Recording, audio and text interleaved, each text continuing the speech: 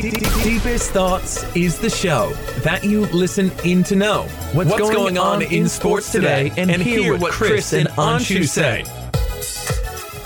The Deepest Thoughts podcast is brought to you by deepestthoughts.com. Host Chris Horwoodell and Anshu Khanna discuss today's biggest news from the world of sports and whatever else is on their minds. Deepest Thoughts is the show that you listen in to know what's going on in sports today and hear what Chris and Anshu say.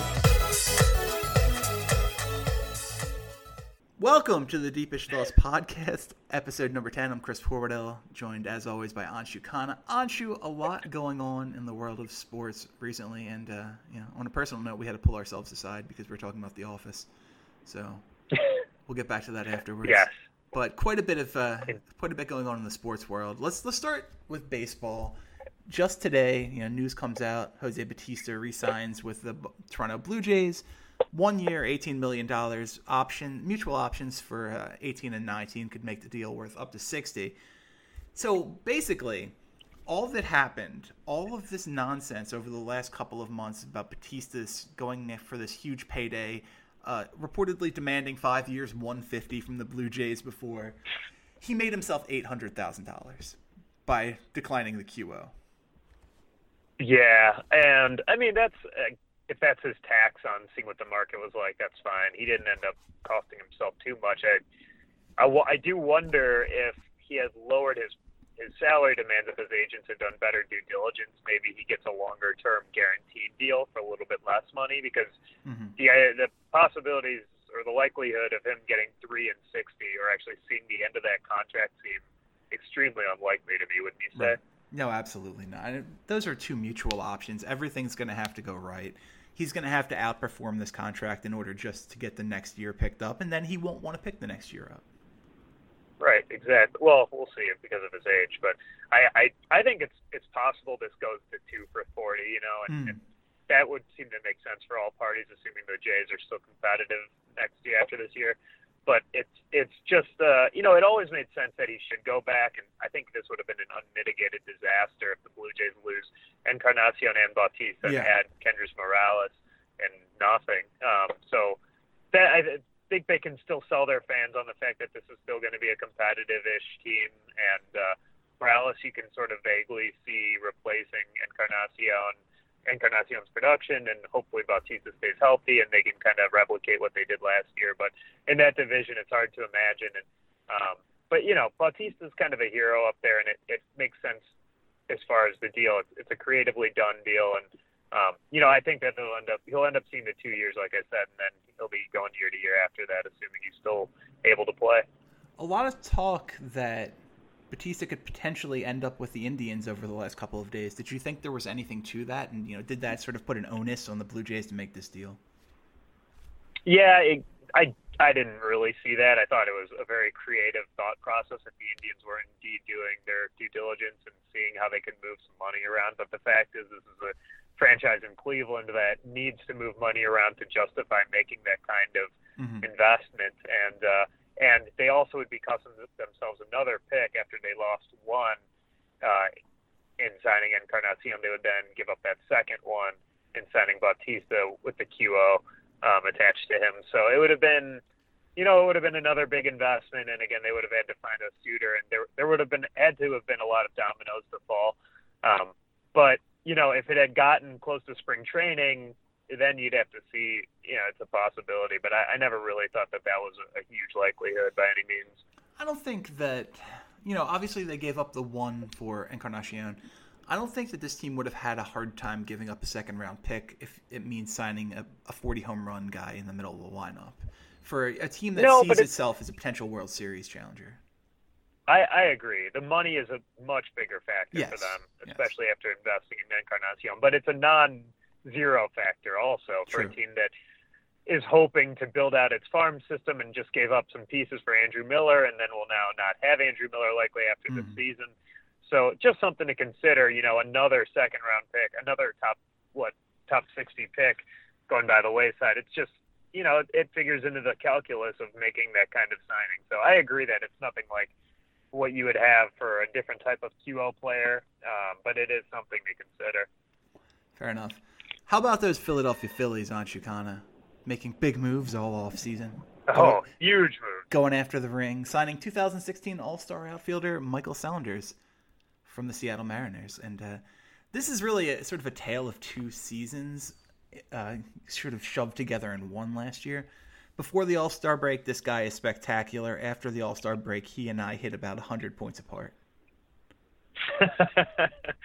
Yeah, but I think we talked about this a couple of shows ago when the Phillies had made another signing of a veteran. Howie Kendrick. Was it Howie Kendrick? No, I think it was the Buchholz trade. Oh, right. It was the Buchholz trade. That's what it was. The idea that, it's worth the investment for a team that doesn't have a lot to lose out of a signing like this, or a trade like the Buchholz deal. Low risk, high reward. I mean, if he replicates his all-star stuff, either they're good, like really good, with him and Buchholz and others, or, they can flip Saunders and get themselves a nice little piece for when they are good. And I said it then, I'll say it again now. These are the kinds of calculated moves that I think a bold and intelligent front office, good forward-thinking front office does. The types of moves that we mentioned the Cubs doing in enabling themselves to sign Scott Feldman and flipping him for Jake Arrieta, signing Hamill and Samardzija, or they didn't sign Samardzija, but they had him, and then flipping them for Addison Russell. I mean, these are the kinds of moves that are smart and calculated, and they don't really cost you much other than some money. So I think that it's a well executed move by the Phillies front office. Yeah, no, absolutely.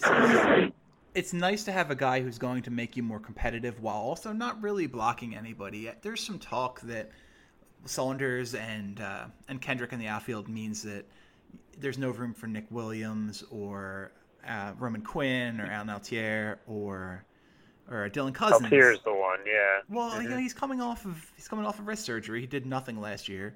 It takes a couple of seasons for people to get power back. So I don't mind him being the fourth outfielder. He can, Altier can play center, so he'll get his at bats. I'm not worried about that.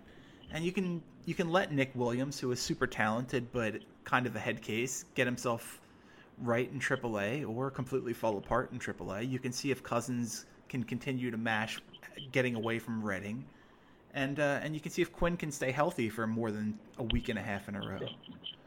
Sure. Great as long as you're not blocking. Yeah. No. And if anything, you rent him for half a season, and then you can even further justify bringing up a Williams or an Altier or whatever, giving them more playing time after that fact, because you can say you've blocked them for half a year. So, I mean, it just gives you more and more options, and there's no harm in that. They're not close, really, in my world now, so it makes perfect sense. Nola says he's going to be 100% healthy. I expect, what do you think, conservatively 25 wins from Buchholz this year?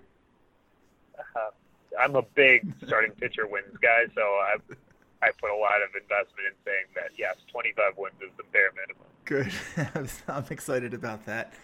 Speaking of signing players to potentially flip them later on and taking low-risk, giant reward-type moves, we've been talking about him for weeks now. Tyson Ross finally landed, and he's going to be a Texas Ranger on a one-year deal.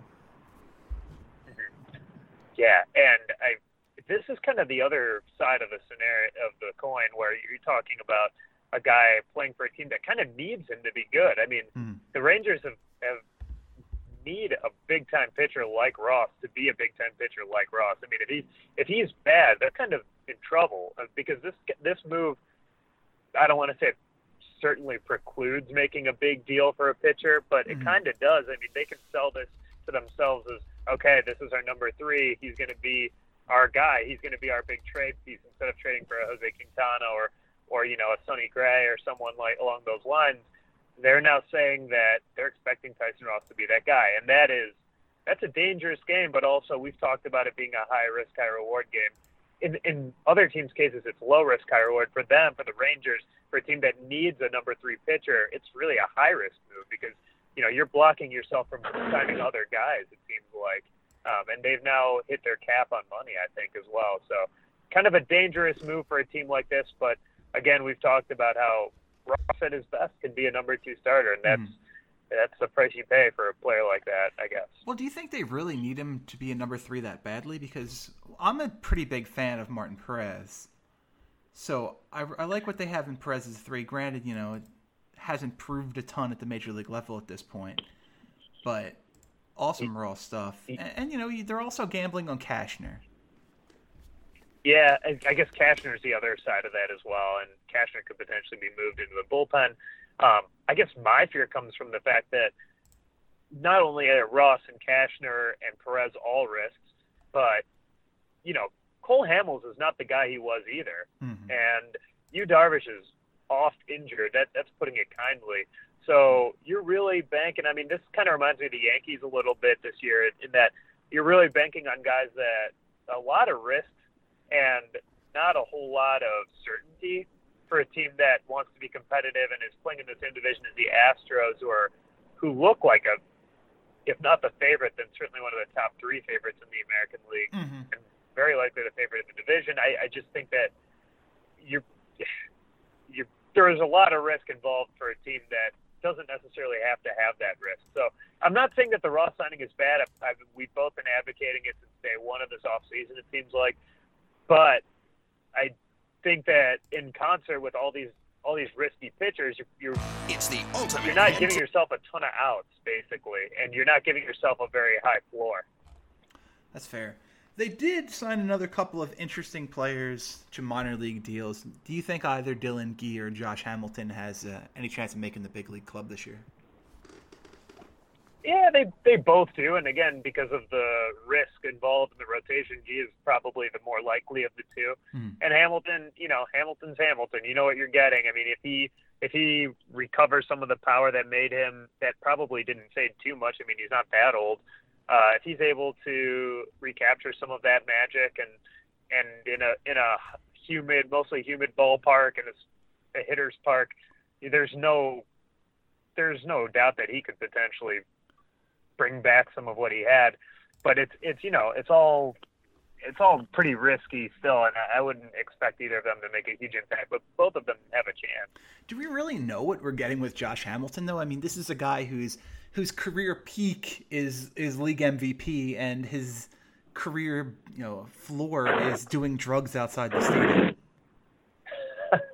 Yeah, no, you're right. I'm saying what his strengths are, what his ceiling is. That's a good way of putting it. I guess you don't necessarily know what you have, but you know that what he could be, and those skills don't usually diminish with age. I would say, at least not where he is right now. He's not 40 years old.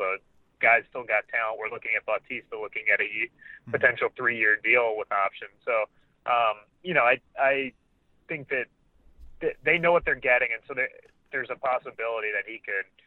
They don't know what they're getting, but they know what his ceiling is, and they know what he could contribute to the team if all goes well. So, and nobody knows Josh Hamilton better than the Rangers. So, it's a calculated risk there for them. Sure. Let's talk football for a second. Specifically, nobody wants the San Francisco 49ers job. Just no one wants to take this job. I think the 49ers envisioned them coming in with a new front office of like McDaniels as the head coach and Trent Kirchner is their general manager, but both McDaniels and Kirshner said, no thank you.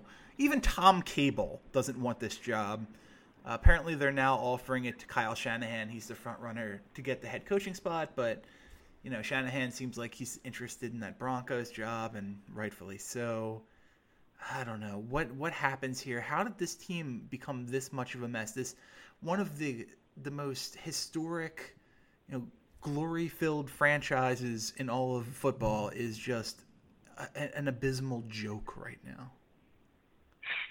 Well, Shanahan wanted the Broncos job, I think. Yeah, obviously went to Vance Joseph. That's true. Very good. From what I read, what I'm seeing is Tom Cable and Trent Kirchner were kind of a package deal from Seattle, and it seems like the Niners don't want Cable, and at this point they're focused in on Shanahan. McDaniels indeed did just say no to them straight up, and it seems like some of their GM candidates have fallen by the wayside. But I think what I've seen is that they liked Kirchner, but he said if they're not taking Cable, they're not getting me, and the Niners are fine with that. But it seems like some of the names that they're interested in, the Elliott Wolves, the Brian Gutekunst from Green Bay, and then some of the other potential options, including McDonough, I believe, from Arizona. I agree. I think that there's not a whole lot of love for this job, and I think that part of the reason why is they're doing this whole thing backwards. I know that the Seahawks got Carroll and then hired John Schneider, but I don't know that you reallocate your entire. I don't know that you do it backwards for a guy like Kyle Shanahan. I mean, he's done an amazing job with Atlanta this year, and he's done good jobs in the past, but I don't know that I would do it backwards in this case. I don't know. What's do you have a general policy on the top-down nature of hiring, or do you think that you just get the best person and then best people and then just jam them together? That's interesting because I hadn't really considered that. And I think it depends on where you are as a franchise in terms of prestige, because if you're in a position like the 49ers apparently are right now where the best guys just don't want to be there, you sort of have to take the best guy you can get and then fit other pieces in around him. But in an ideal world, I do like a top-down power structure. Can I say I hate the idea of GM coaches? I think it's incredibly stupid for anyone to have both of those roles. It's worked maybe twice over long periods of time. The greatest coach of all time. You know a little bit about that. Did not go well. Yeah. I don't know. I like the idea of hiring a general manager. General manager implements the rest of it. He hires the coach. Right. Coach can hire his assistants. But if you're the 49ers, if somebody quality wants to be tied to this organization, I think you just have to take them and figure it out. And does this put any? Is there any talk of Mike Shanahan being part of this? Because I know he was a big part of the team's interest when the Broncos were sniffing around Kyle Shanahan. Yeah, it seemed like actually last year or 2 years ago, I'm not sure if it was the Chip Kelly search or when they ultimately hired Tom Sula, but Mike Shanahan seemed like he was, if not the front runner, certainly very much in contention to be their coach and to bring Kyle with him. Yeah. And as the offensive coordinator. Now Kyle is the hotly sought after candidate, and maybe Mike becomes a GM or some kind of emeritus position in the front office. And I don't know if you remember, but Mike Shanahan, the GM, was not very good at what he did. And that ended up ultimately costing him his job in Denver, if I'm not mistaken. Then he was kind of the final say in Washington. Well, maybe not the final say, but he and the guy from the Bucs were both working kind of in concert, and that didn't work out really. So I think that Rich McKay, I think that's who it was. Anyways, I would guess that Mike Shanahan will have some sort of voice if they were to hire Kyle, but I'm not sure that they would be like a GM head coach combo or what Shanahan's role would really be. But it is something to keep an eye on for sure. Maybe he goes to be the coordinator like the Lane and Monty Kiffin deal. Well, speaking of dumpster fire organizations, I think it's interesting what's going on in Jacksonville right now. Because, we discussed whether or not Jacksonville could be a team that would look to Tom Coughlin as a potential head coach. And then, I put forth the idea of bringing in the sort of coach in waiting with him. Now, that's not exactly what they did, but they did bring Tom Coughlin in as their executive VP. They hired Doug Marrone, who I don't know how he keeps getting jobs in the NFL, as their head coach. And now, because old school Tom Coughlin, no one would fit better with him than potential offensive coordinator Chip Kelly.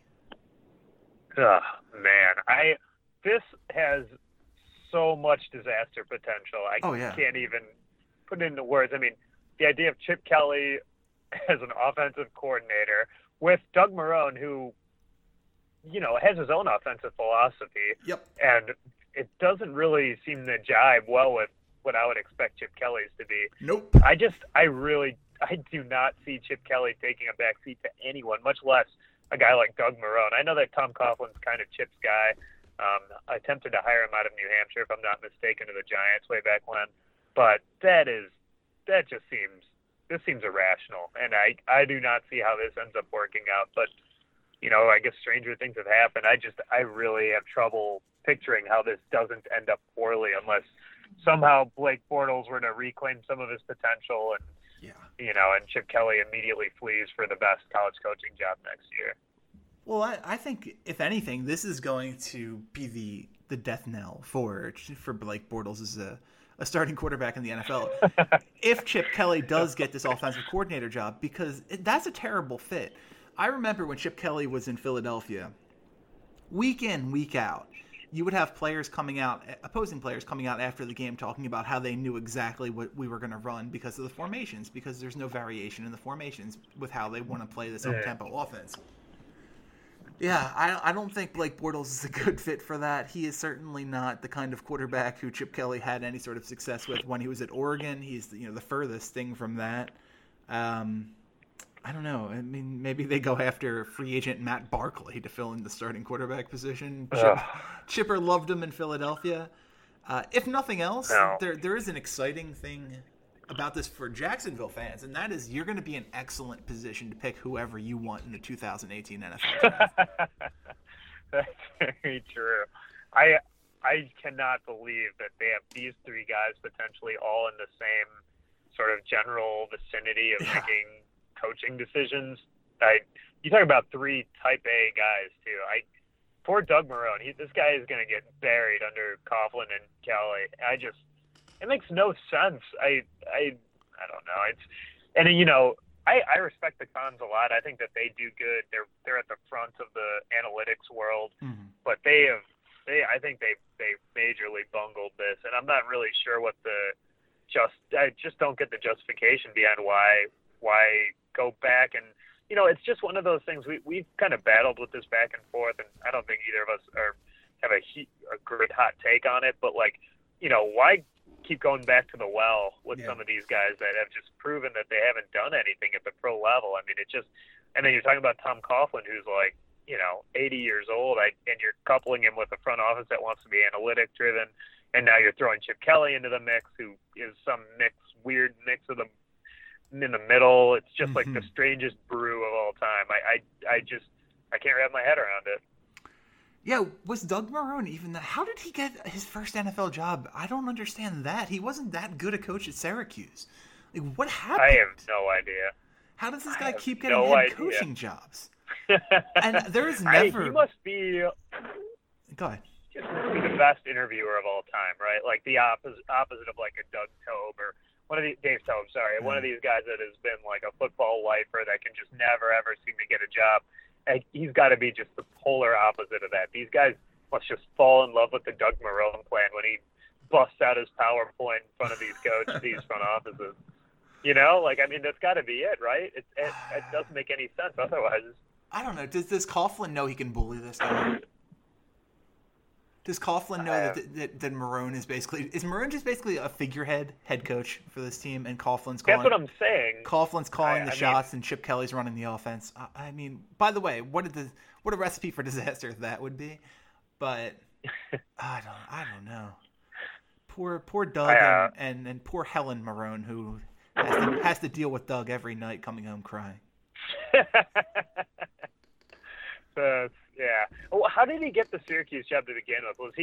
What was that story? Like, how did he end up there? Let's see. Was he an offensive coordinator for Tampa or someone? I can't remember. Apparently he has. Okay, so Marrone's first season, blah blah blah, December 8th, Syracuse head football coach, athletic director. Alumni, Tim Breen. So apparently, Marrone was the guy that some prominent alumni were really pushing for. Okay. And I guess that pushed him into the position.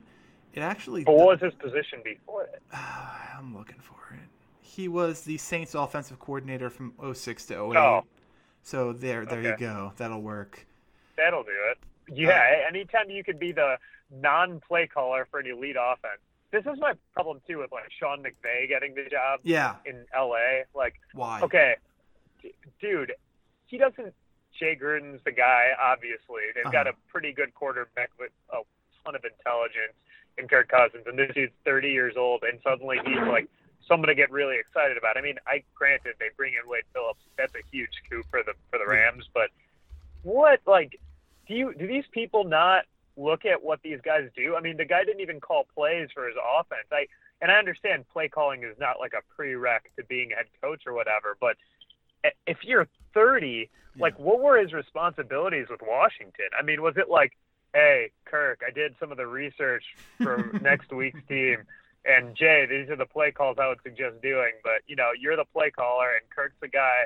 And so, you know, like, what is – it's like a Doug Marrone situation. You're caught between two huge stars, basically, and I don't really get the responsibilities. Plus, he's 30. So I don't get it. And the NFL maybe second only to the NBA in terms of sports where you can't be 30 years old and go yelling at a 35-year-old veteran linebacker. Like, you can't do it. They're not going to respect you. No, like, look, he could be good. I who knows? Maybe. Well, maybe that's the best thing you can say about him is we don't know if he's good or not. Like, we don't know he's not bad. So hey, he's not Jeff Fisher, right, guys? Yeah. So this is exactly what I'm talking about. Is it worth? Would you rather go back down the well with a guy like, you know, like Doug Marrone or, you know, Mike Mularkey or whatever, or do you go mix it up with a young guy like McVay where it's like the devil you know versus the devil you don't, you know, and it's like there's a middle ground. I think there's a middle ground to be had. You can hire a grown-up head coach who hasn't gotten a job. I think Kyle Shanahan is the perfect mix of the two. I mean, I'm not saying he's a slam dunk. He's just the kind of guy that I would want to hire. I would want to get somebody that I trust based on the fact that he's called plays, that he's operated an entire side of the ball, that he's got that sort of, you know, he's got the bloodlines clearly, like he's been around the game a good amount and, you know, he's played a little bit. I'm not saying Kyle Shanahan's a lock to be good by any means, but I'd rather do that than go back down the well with somebody, and I definitely would rather do that than go with a guy that hasn't done anything, like McVay. Yeah, if it's me and I'm forced to hire somebody, especially forced to hire somebody who hasn't had a head coaching job before, I'm going for Tobe. I really think Dave Tobe's going to be a good coach when he finally gets a shot. I also like Matt Nagy on that staff, but you know we're kind of doing that same the same thing right now with Doug Peterson, and that's mixed results. Yeah, is one way to put it. Well, that was my concern with the Doug Peterson hire, and I think that he's a little bit different because he played, but he didn't call plays for them either. No, and you know I think that is an automatic concern. It's not a requirement, like I said, but it raises red flags right off the bat. I mean, it gives you less credibility than you otherwise would have, both inside your locker room and with the press and with your fans, and it just gives you fewer outs. And I think you were talking about, like, you know, what we don't know about McVay. I think you could make all those same arguments with Peterson, but at least Peterson played and is older and has been around the game a little bit more. I think that was much more justified than someone like McVay. My biggest problem with Peterson is his personality. He's very much a beta personality.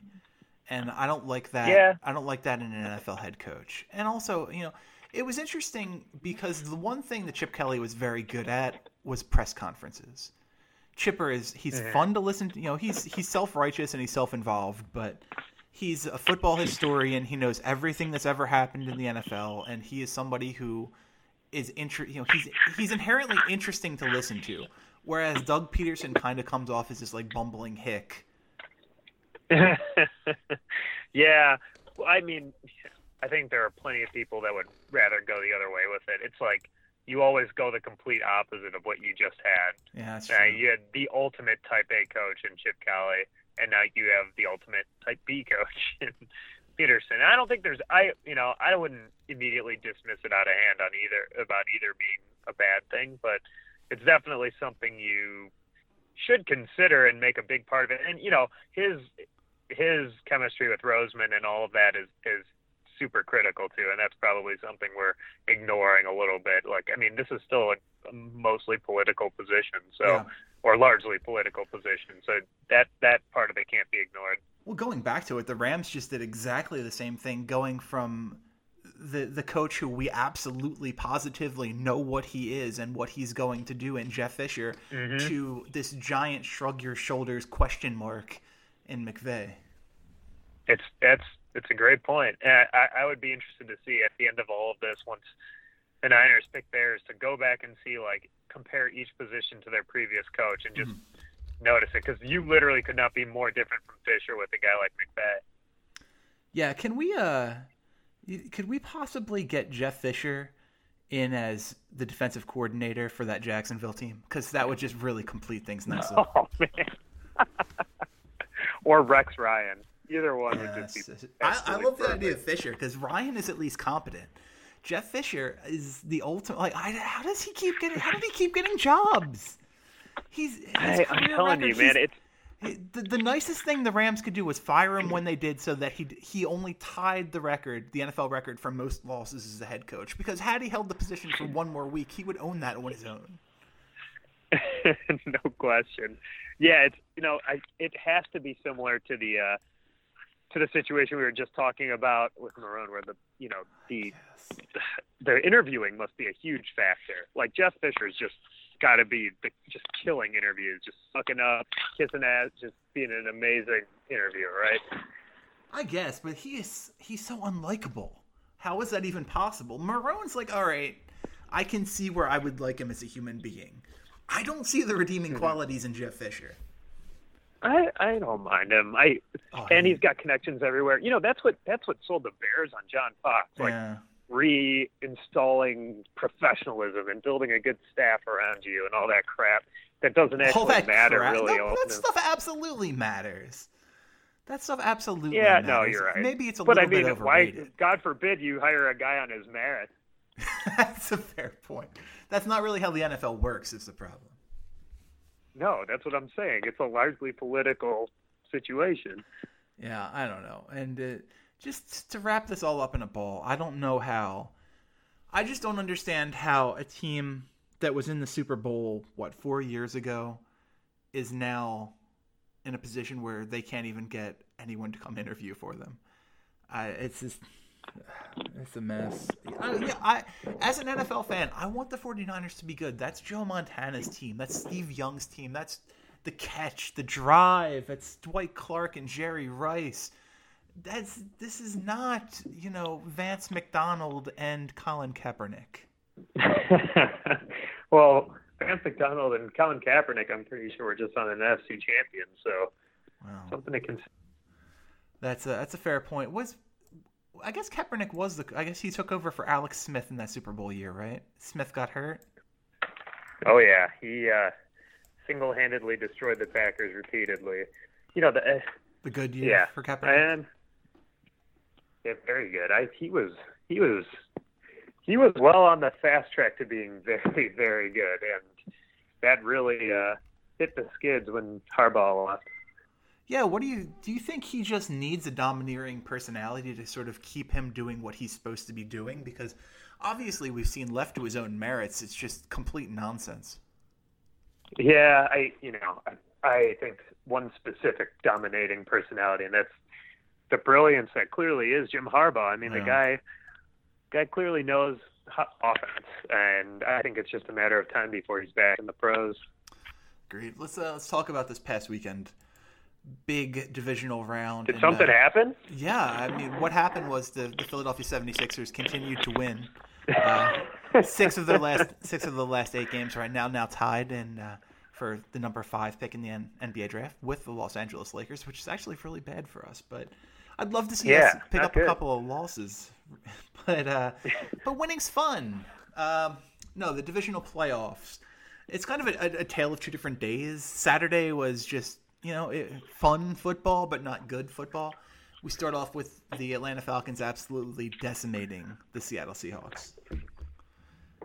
Yeah. Oh, man. That was, scary as a Packer fan, but I think you just saw the continued what we've seen for the entire part of the year. And, it was bad, but it was, I guess, nice or comforting to see the sample size realize itself in a one-game sample as well. Like, I mean, the Falcons have been better than the Seahawks especially over the last 10 or so weeks, and they just dominated. I mean, flat up, the Seahawks without Earl Thomas are a different team.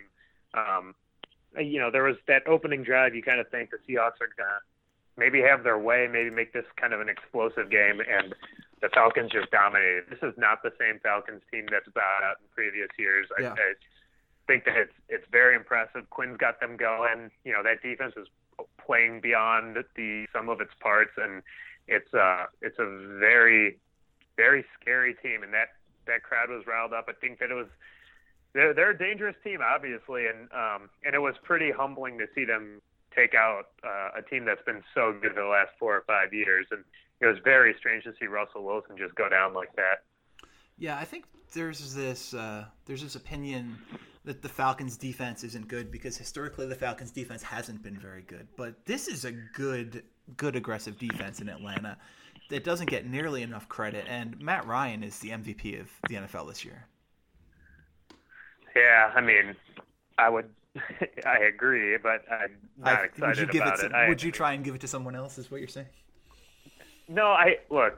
He deserves it. His numbers are better. His overall ability and his improvement too is like, if we're taking each season on its own, then I think it's only fair to give it to Ryan. But like at the end of the day, I would still take 2 other guys over him, which I personally think is the definition of most valuable player generally over the course of the season. Which player would you take over all the others? But for this year, he deserves it. I understand why he'll get it, and he will get it. So he's clearly the MVP. One of those guys is obviously Chase Daniel. Who's the other player you would take over? It's Chase and we already said Colin Kaepernick. So Chase and Kaepernick. God, that makes a lot of sense. Yeah. And in probably the biggest lock of this entire playoff season, Dion Lewis and the New England Patriots just manhandled the Houston Texans team that just wasn't ready to be there. This Texans team, they get by on the merits of their defense and an outstanding secondary specifically, but this was never going to be a football game, Anshu. You know what? It shouldn't have been. It was closer than it should have been, and it was an 18-point game. Yeah. Which tells you how stark the difference is between these two teams, and more accurately, these two quarterbacks. Because I think if you put a league average quarterback with that defense, I think that the Texans keep this within a score. But man, Brock Osweiler was an absolute disaster, as everyone could have assumed, and the Patriots stood up. I mean, they dominated this game at home, and they did exactly what they were supposed to do. It wasn't pretty, I thought. I mean, Deion Lewis was great. Tom Brady was not. He threw 2 picks. I think that was the same as what he threw in the previous 16 games. So, or whatever, he played 12 games. I think that the Patriots are the Patriots and the Texans are the Texans, but the Texans with a better quarterback would have made it a much more interesting game. And I think that if they were to change quarterbacks this offseason and they add J.J. Watt back, that's a team to watch next year for sure. Well, what do you do with Osweiler? Because he just signed that huge contract. Cutting him creates giant cap problems. What do you do if you're running the Texans moving forward? Oh, I mean, you can't cut him, but I think you have to. You absolutely have to look at what you have as far as backups with Savage, and I think you absolutely must look at this year's draft class. I think you've got to look at it and think, maybe. And frankly, I would take a look at Tony Romo if I was the Texans. I think that they are in a very unique spot. Tony Romo doesn't have to move too far, clearly. Yeah. And I think that this is the ideal team for him because flat out you can't count on Tony Romo for more than 8 games. But if you add him to Osweiler and kind of maybe Osweiler learns a little bit from him, maybe a little bit of humility next to him, I think that it can't hurt really at all for them. And yeah, it would be a little bit of an investment, probably a huge investment actually. But if they had the money to move around, that's the approach I would take. They're a very uniquely situated team to add Romo. Yeah, and that was the concern I immediately had, was that all of a sudden you're tying up a lot of money at the quarterback position. It looks like next year, next year Romo makes 14. In 2018 he makes 19.5, and in 2019 he makes 25. Well, assuming that Romo either gets cut or there's some kind of agreement. I think that's very much possible. I don't think there's even a chance that Romo gets cut. The Cowboys are going to trade him for something. We'll see. I don't think it's. First of all, what do you think they get for Romo? Mid-round pick. Nothing more than a 4. Okay.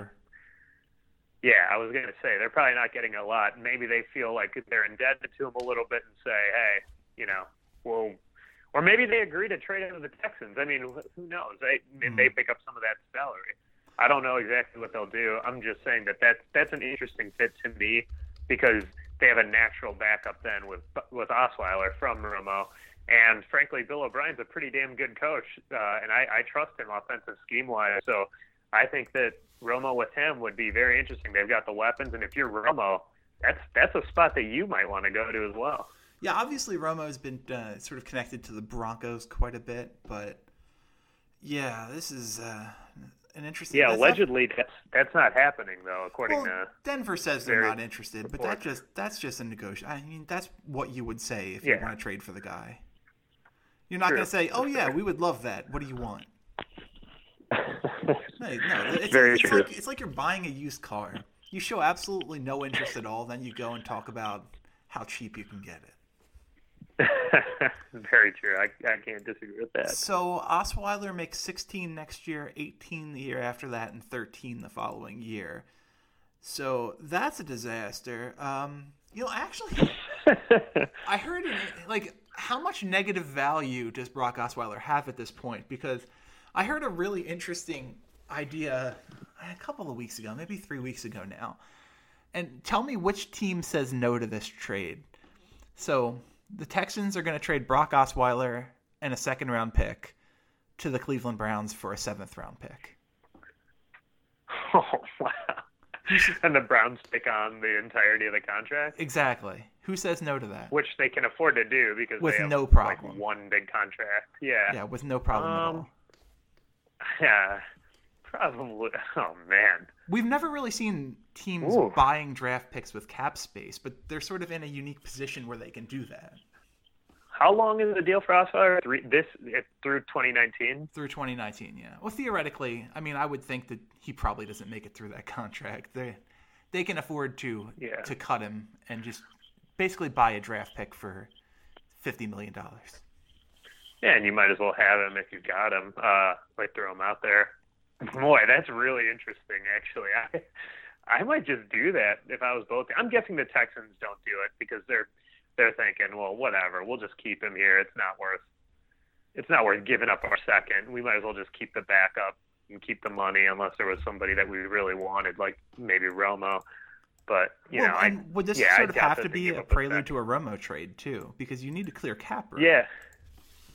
Yeah, exactly. Or Cutler even, so like a Cutler signing. I don't know. It's something along those lines. Cutler should be in Jacksonville. That would be great. Let's just get all of those guys to Jacksonville. I'm going to be absolutely fascinated with the Cutler saga this offseason because I just cannot – I don't have any idea who would ever go after him. Well, let's play. Like where he fits. Like what's the scenario? Okay, all right, before you go looking at teams and thinking about it. Yeah. What's the scenario for a team wanting Jay Cutler? A young quarterback that's super raw or maybe no quarterback scenario and he's a stopgap? Is that it? I don't know. I mean, do you have to be able to sell yourself on what he was at one point and think maybe we can get something close to that? I can't imagine a scenario where you're bringing in Cutler. But somebody's obviously going to. How about the Texans? Yeah, that came to me too. With like an heavy incentive. Look, what did your boys sign? Do you want him back in Denver? You want him back in Denver? No, I don't see that one happening. It's not going to happen, obviously. But I just want to know, what about? Okay, so what was the Eagles' deal with Chase Daniel? It was disgusting. 3 years, like 27 guaranteed or something, up to like 35. Okay. All right, and then you just said Osweiler's like 3 for 51, 45-ish. Yeah, 51. 51. Okay. So Cutler's probably getting around that. I mean, he's 30. He's gonna be 31 probably next year, is my guess. Maybe more, maybe 32. He's probably getting more than that, right? So it's got to be a team that is reasonably close, that thinks that they had Cutler and they're a Super Bowl team, right? You don't want to know what's left on Jay Cutler's contract. Well, he's out. He's off this year. He's done. I know, but oh my God. Cutler had 4 years left, 12-5, 13-5, 17-5, 19-2. Yeah. Oh my God. Which he's not going to get. Obviously not, no, but yeah, I don't know.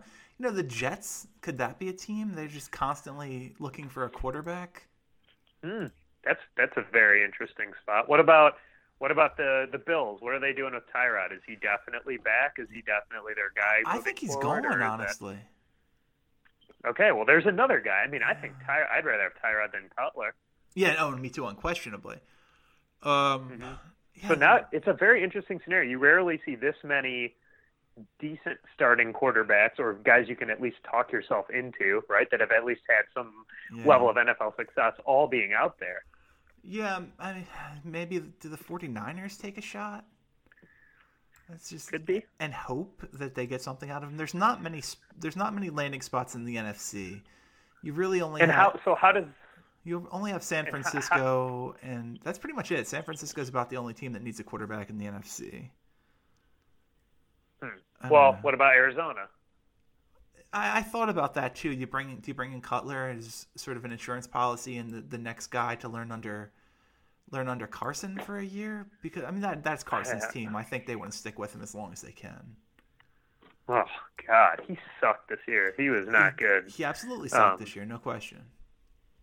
So I mean, maybe Aaron feels like he owes him it, and this is like his last run. It's going to be with Carson and Fitz and whatever.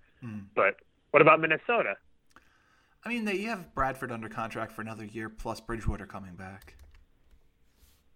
Maybe, but yeah, you're right. No, they're not signing. They're not making a big investment either way. It might be an option on Bradford, but still, I think he's going to be back.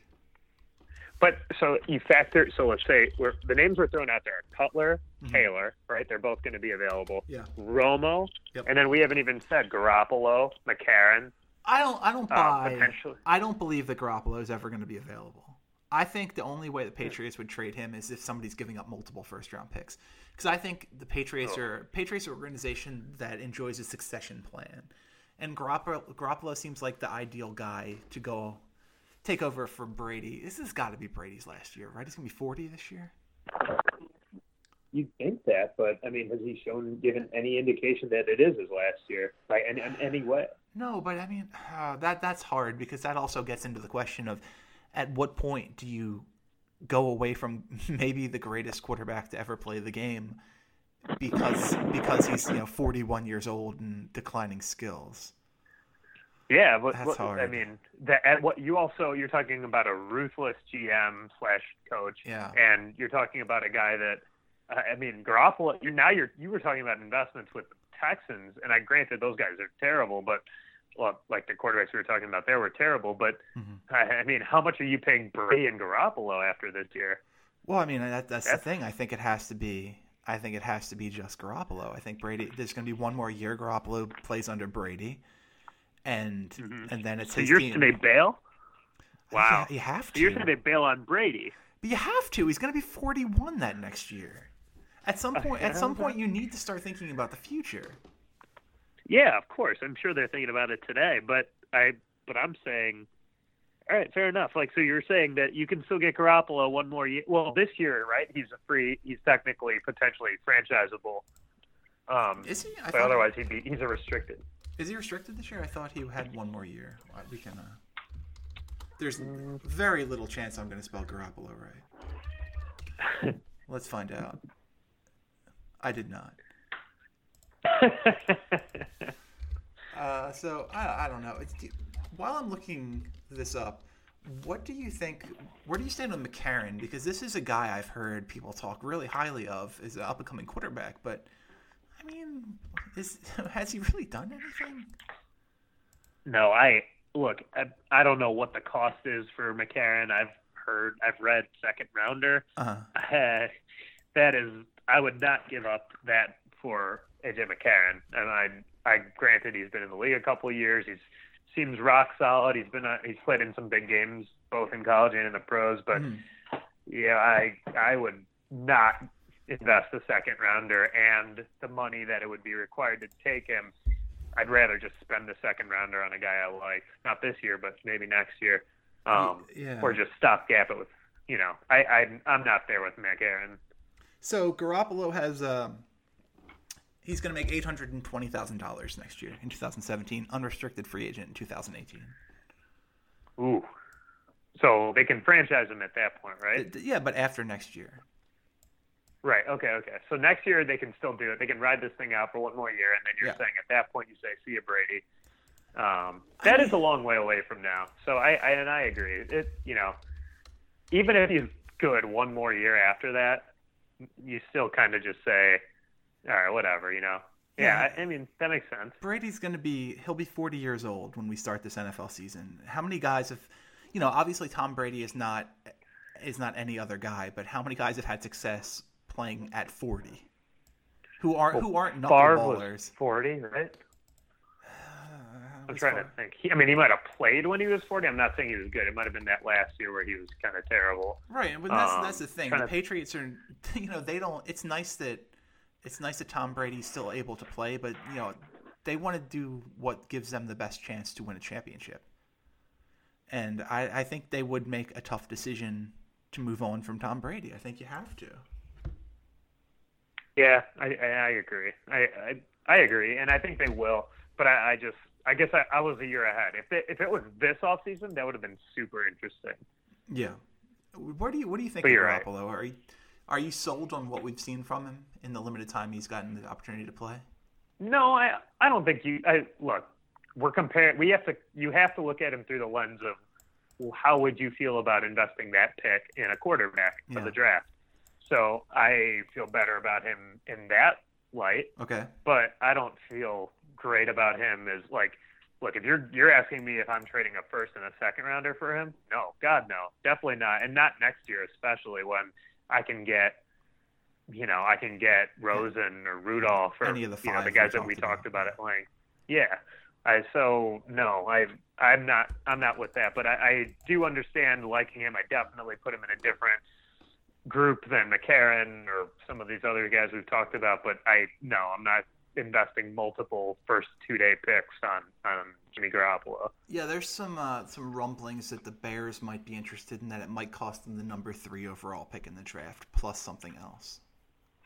Yeah, man, I would almost be okay with that if I was the Bears, because they're just so dead in the water, and I think that if Ryan Pace has another really bad season, there's a good chance that he and Fox and everyone else is out of there. Mm-hmm. But I wouldn't necessarily do it this coming year.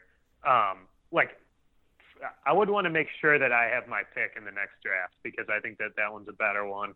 And, whatever you've invested in McCarron this year, you can potentially – in Garoppolo this year, you could potentially get back trading down in next year's draft for it. Assuming you have Garoppolo now, you can trade it to a team who wants a quarterback, and you can get back some of those picks that you've lost to New England. So,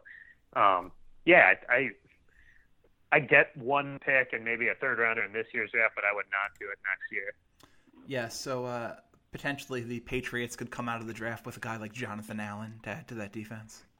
Oh my God. That wouldn't be terrible. Oh, geez. Yeah, it seems a little unfair. That would be something. All right. But, then next year they're screwed, because now who's replacing Brady? You got Jacoby Brissett. Is that your guy? I don't know. I don't think he's an NFL starting quarterback, but I'm sure they'll find somebody else from Middle Tennessee University, and he'll be the next Jimmy Garoppolo. Real quick, let's talk the Pittsburgh Kansas City game. We have 2 divisional playoff games from Sunday, and much better games than the Saturday games. But we don't have too much time to talk about them. So let's start with the Pittsburgh Kansas City game real quick. This is, it didn't feel like it was as close as it was to me. Kansas City scores late, completes a 2-point conversion, only to have it pulled back because of a holding call. I don't know. Too much to ask for Dallas and Pittsburgh to lose in one weekend, I guess.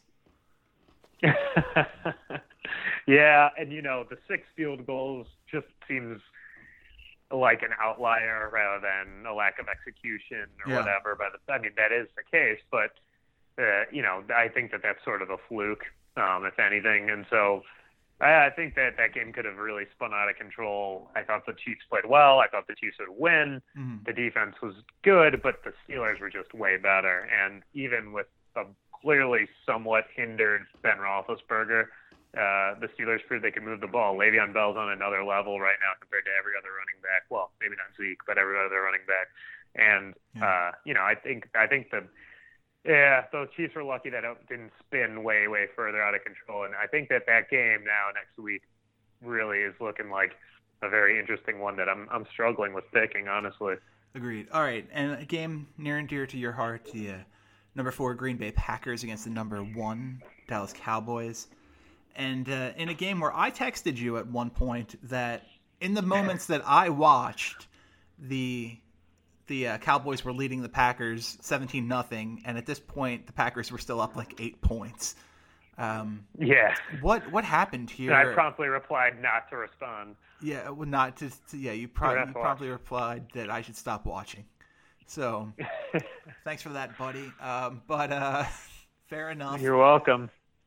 So what did you take from this game? And I'll tell you, I was literally composing a tweet that said Jared Cook is going to lose this thing for the Packers before he made that final catch.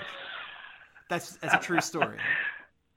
Oh man, Jared Cook is a different player with Aaron Rodgers. I think that's kind of what I take away. The Packers with Jared Cook and Aaron Rodgers together have been much better than the Packers without Jared Cook. But and he dropped you could 2 make big a passes. Well, all right, one of those was tipped, by the way, but he did drop another one. But he also made an absolutely enormous, historic catch, frankly, down the sideline. And he made a couple other really nice plays. And it's not just about Jared Cook's ability or inability or whatever. It's his size changes the entire dynamic of the offense in a way that your Michael Finley's did back in the day. He's a big target that gives him a lot of different options. And I would argue that his impact is as big as Jordy Nelson's for this offense not because he's as good as Jordy Nelson, which he's obviously not, but the command that he takes from the defense and his size, it's a game changer for Aaron Rodgers. You can tell that he's able to do different things that he otherwise wouldn't be able to. And he's a unique chess piece for that offense. And he clears out room for guys like Adams and Cobb, who are sort of, they're not great. They're good. They're not great. But he gives them room to operate and gives Rodgers opportunities to break out and find him down the field. That's one more guy that they wouldn't have if they had like Richard Rodgers out there instead. So that was honestly my takeaway. Not the brilliance of Aaron Rodgers, which I think it's pretty commonplace at this point, and the way he was able to carry the team without Jordy is amazing. But to me, it was seeing the impact of Jared Cook in that game and what he can do and how important he'll be next week for them. All right, 15 seconds each. Packers-Falcons, what's your prediction? I'm riding that 12 train, baby. I think that the true best player in the league is going to lead them to a win this weekend. I think that Jordy Nelson will play. Really? And I think that I really do. I think that he's going to play. Okay. And I think that even if he doesn't, the way that this offense has operated the last 8 quarters against far better defenses than the Falcons is impressive. And I think that they can do that against this Falcons team. And the Falcons are going to put up points. The over-under is 60. They're going to score 70 points combined probably at least. But I'm taking Rodgers over Ryan. And we have the Steelers and the Patriots playing. This to me is kind of like Darth Vader's fighting Darth Maul. If both of them could somehow lose, that would be great. Hey, like I said, this is really tough. I'm going to take New England. I'll take Darth Maul. They're just too good. They're at home. Roethlisberger is not as good on the road. It was kind of my rationale behind the Chiefs pick. But I do think the Patriots are super vulnerable right now. I thought that they potentially could have lost that game last week into a better quarterback, like I said. But I think that they'll edge this one out, and I don't expect a ton of points to get scored. All right, so there you have it. We will certainly be back to talk about those games next week, but for now, this has been the Deepest Thoughts Podcast, episode number 10. Chris Horwedel, Anshu Khanna, thanks for listening. We'll see you back here next week.